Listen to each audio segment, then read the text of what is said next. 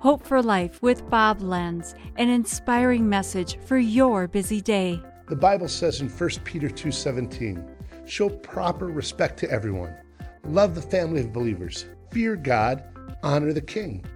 My mom and dad died way too young. Wow, I still miss them. One of the regrets is making choices when I was younger that did not show my parents proper respect. The times I was rebellious or I mouthed off to them. I take it all back now if I could. To respect someone means to hold them in high regard, to honor them, esteem them, recognize their worth, and treat them with dignity.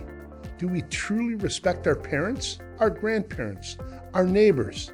Do we treat all people in their property and their possessions with respect? What about the way we treat authority figures, teachers, healthcare workers, coaches, police officers?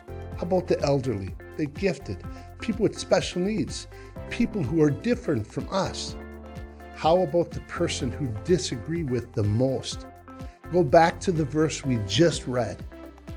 It says to honor the king. Wait, even politicians? We're supposed to respect them too? Yes, no matter what, every single person deserves respect. Will you show respect today?